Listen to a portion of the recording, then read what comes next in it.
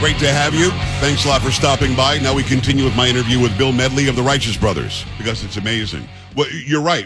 When the movie Ghost showed up, Unchained Melody all of a sudden was rediscovered. And I saw a video of you guys on with Andy Williams, I think, back in the 60s. And it was Bobby by himself, of course, singing Unchained Melody. Yeah. But you didn't seem to be bothered. You produced that song, didn't you? I produced it, arranged it, played piano on it, and sang some vocal background. Other than that, I had nothing to do with it. But Bobby just killed it. I mean, he just did obviously an exceptional vocal job on that song. How important are live vocals, Bill? Because there are people now who use a lot of auto-tune. It's very, very produced. Those videos of you guys singing Love and Feeling or him singing, Unchained Melody or Soul and Inspiration. I mean, these songs were live, and they were really live. Like, if you missed a note, we would all know it, and you guys never did. Well, we were pretty fortunate. We were... I don't know if I should say it, but we were real singers. Right. We just didn't have a garage band and luck out. Right. Bobby was a great singer, and and that version of Unchained Melody on the Andy Williams show is probably the best version of that song I've ever heard. I mean, on America's Got Talent and The Idol and so. Unchained Melody's sung all the time, but boy, nobody did it like Bobby. Well, that performance, he hit some notes at the end, and I'm a musician, as you know. I'm a saxophone player. I try to sing, but I'm not going to sing for you because I sound like an idiot. But I can't. It's in the stratosphere, Bill. I don't understand how a man gets there. He's like singing a soprano note. Was he a contra tenor? Do you think, with a range like that? Yeah, I would. Yeah, I would put him at a first tenor, maybe a second tenor on the way to first tenor. Okay. I still don't know how high he could sing. I mean, he just had an incredible range up there, just unbelievable. I had Ted Neely on the show once, who played Jesus Christ in Jesus Christ Superstar, and he sings at like two octaves above the high staff G in Jesus Christ Superstar, and I think Bobby sang that same note at the end of Unchained Melody. So you've got to be standing back going, okay, I know I'm a really good singer, I'm Bill Medley, but holy mackerel, what is this guy doing? Yeah, he always amazed me. I mean, he amazed me. I mean, he would go up and hit notes without thinking about it. I don't think he ever sat down to find out what, on the piano, what his range was. But, just remarkable. Great singer. As you said, there was a resurgence of the Righteous Brothers in the 80s. There was also a resurgence of you individually. I remember seeing Bobby show up on Cheers and singing Unchained Melody to Shelley Long on the show. And then a few years later, suddenly you're on the biggest soundtrack on the planet in Dirty Dancing. I heard a story that you almost didn't do that song. Will you do me a favor and tell me that story? Well, yeah, they had called me. Jimmy Einer was putting the music together for the movie, and he called me and said, "Bill, we really want you to sing the song for this movie." And I said, "Well, what's the name of the movie?" He said, "Dirty Dancing." I said, "Man, it sounds like a bad porno movie." Come on. And I'm a California guy, and they wanted me to go to New York to record it. And Paula, my wife, was expecting our child, and I promised her that I would be home for that. And so I turned it down. I said, I can't go into New York. My wife is going to have our child. And they would call me about once a week, say, "Has your wife had the baby yet?" And so Paula had our child, McKenna, who is now on stage singing it with me. She's an amazing singer. Thank you very much. She is. And so finally they called, and Paula had our child, and they said, you know, Jennifer Warnes wants to record the song if she can do it with you. And I said, oh, well, that would be great. Because I think she just had that hit with Joe Cocker, Yeah. Up Where We Belong. Up Where We Belong, exactly. Yeah. Yeah, so that song and this song is kind of the Beauty and the Beast, you know, me being the Beast. And Well, this I can't imagine another voice in that song. I can't imagine that movie having just that feel without Bill Medley being on that. So when you hear this, how does it work, Bill? When you hear a song, do you think to yourself, this is gonna be a good one for me, or do you think to yourself, it's a nice song, we'll see what happens? Well, it's a little bit of both, especially if you're doing a song for a movie. You know, you hope it's going to turn out well. And that's kind of how I felt about I've Had the Time of My Life. I liked the song, I liked it. And but the demo that they sent me were the writers, and they sang real high. And so I kind of didn't I didn't get the vibe Right. that it was a Bill Medley song. But by the time I said, okay, I'll do it, and the truth is we didn't think the movie was going to do anything, but Jennifer and I just wanted to work together. So we went in to the studio, and they put it in the right key for me anyway. Right, right. And so we sang it, and we threw a whole bunch of stuff on tracks, and I said, well, hopefully that will work.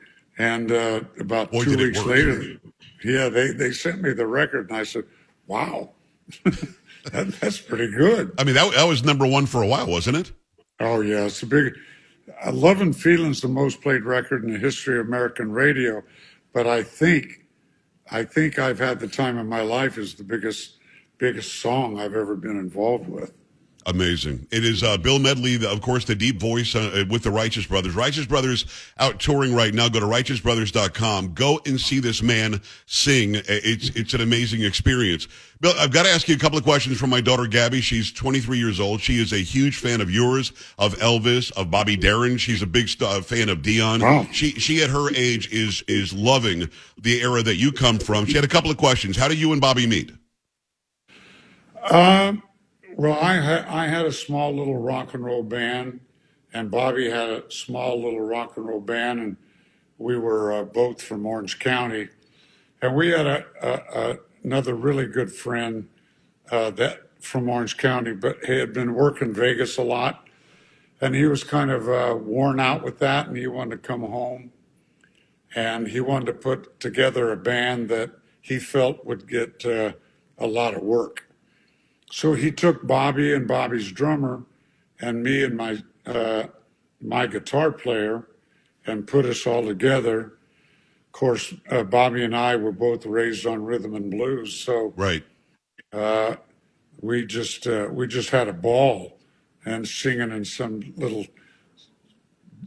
dumpy nightclub, and it was great. But yeah, John Wimber is the guy that put us together. Amazing that he did. The other question she had, do you have a favorite song? Of mine, or just a favorite song? Well, I mean, it could be of yours and of all time, but yeah, no, I mean, if they're different, sure, of yours or of anybody's. Well, this is a song that was Bobby's and my favorite song, and we recorded it, and it was "You Never Walk Alone." Oh, it's a great song.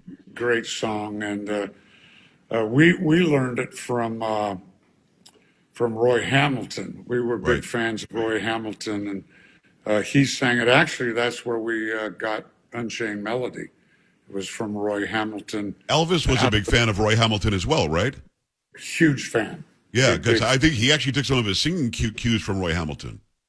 Yeah. Wow. He I know in that new Elvis movie, I think it ends with Elvis singing Unchained Melody, and Bobby and I get all the credit truth is, he's doing Roy Hamilton, but we'll take the credit anyway. Well, why not? I mean, you guys have certainly popularized the song, but Roy Hamilton was a great singer. I read up on how Elvis was a huge fan. I actually did an event with Priscilla a few years ago here in San Antonio where I was the MC, and she did sort of a night with Priscilla, which was amazing. I know that Elvis loved you and you loved Elvis. You guys were good friends. But the thing that I always got, and I think this might be in your book, if not, I've seen it in other interviews, you actually just saw him as a dude, and one day backstage you realized this is like the king. So how did that whole thing even develop? How did you become friends with Elvis? Well, he used to come before we had Love and Feeling. We had these West Coast hits, Little Latin, Loopy Loo, My Babe, all those things. And Elvis was living in Beverly Hills, and he just became a fan. And he would come to all of our shows that he could come to. And then I was working Las Vegas at the Sands Hotel, and I had left the Righteous Brothers in '68. Okay. And I was working the Sands, and my contract ran out, and that was about 1970.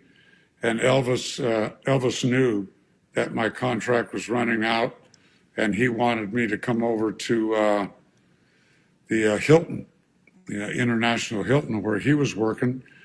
So I went over there, and in between shows, easily 3 or 4 times a week, Elvis would call me and say, "Bill, come on down to the dressing room." And I would go down, and it was really cool because it was just Elvis and I and Elvis's hairdresser. And we just got to, after, meeting with Elvis for, I don't know, 100 times, he's Elvis. He's right. Elvis, I'm Bill. And we were raised on the same music, and he was kind of more of a baritone than a tenor. And we both rode motorcycles and all that stuff. So we just really liked each other as guys. And one night he said, "Bill, come on," because his dressing room was downstairs. And he said, come upstairs while I go on stage and watch me go on stage. So I said, cool. And we went back there, and we were waiting in the wings, and they started that, what is it, 2000, boom. Right, yeah, Space Odyssey. Great. Yeah. And the girls are starting screaming and going, and Elvis is, they were coming, fixing Elvis's up, fixing his collar, his clothes, and his hair, and this and that. And I just kind of moved back about 10 feet so they could do that. And he was kind of in the shadows, in the side of the stage. And I looked, and I said, man, that isn't Elvis. That's Elvis Presley. Right. And it was really kind of a weird mind blower, to see my friend. And I knew who he was, obviously. Right. I mean, I was a big fan, but you get so comfortable with somebody, you forget that that's what they do. And I mean, a lot of times I've met people and became friends with them before they ever saw me sing, and then they see me sing, and they say, "Holy, that's so weird." But it was really weird with Elvis, and he was a good friend and a really great guy. It sounds like he saw you as a guy that was in the same realm, and you guys could just be Bill and Elvis, like you said. I bet he didn't have a whole lot of that in his life because everybody wanted something. You didn't want anything. You sat there and talked with your friend. Yeah, that's exactly right. And it was very cool that by the time I would get to his dressing room, all the Memphis Mafia and all the guys were out of the room, and it was just Elvis and I and his hairdresser. That's so cool. So you just it was just great to get to know him as Elvis. as a guy. It is Bill Medley, incredible rock and roll legend. Go to righteousbrothers.com, righteousbrothers.com. Go see him in concert. The Righteous Brothers are out touring still. And Bill, when you get to Texas, you got to promise you'll let me come over and shake your hand. Oh, please. I'll take you to dinner. We're old friends now, Joe. Only if I can pay. And by the way, and by the way, I said this last time. Thank you for at least letting me sing something at karaoke. Without Bill Medley, I could not sing any of the songs because of the stupid voice that I have. But what's interesting is people love the tone. They absolutely love the fact that you're so deep, and you just don't get anybody do that anymore. I mean, you're the guy who set the standard, and other men are going, well, I can't sing those songs. I luckily can sing a little bit in karaoke if it's a Bill Medley song. Well, good, man. I'm glad I'm helping you out. I can't wait to see you in concert live. Everybody should go and get tickets right now, righteousbrothers.com. Thank you for making more time for me, my friend. I really appreciate you. Thank you, Joe. Love you, and I'll see you in Texas. I can't wait. We love you back. All right, we're back after this. Stay right here. Thanks. This is the Joe Pags Show.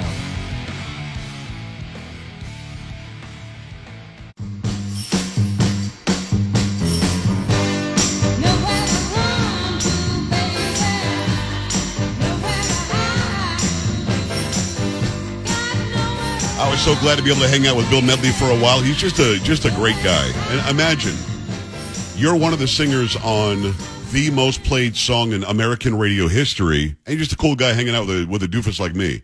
I just thought that was great. If you're in the Northeast, go to righteousbrothers.com. Actually, if you're anywhere listening, go to righteousbrothers.com. Find out when he's going to be near you, and go check it out. There is a new high singer, because Bobby died several years ago, but they sound great. McKenna comes out and sings. I've had the time of my life with him, and it's going to be worth it for you if he's anywhere near you. And he said he's coming to Texas. I hope he does. Sam, how cool would that? We'd have to go, right?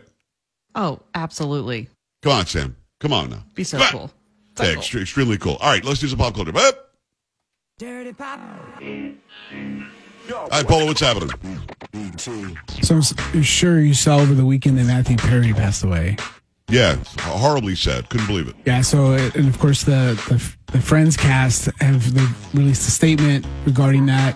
I guess they said that they'll go into further detail, but of course, right now they're just, wishing his family, I guess, the best and stuff like that. It's pretty interesting, though, but because that's happened, the Friends theme, people started reminiscing, I guess, and so like that has started streaming and that's picked up. And then I noticed over the weekend too, when I was watching some episodes, they had already put in there, in memory of Matthew Perry.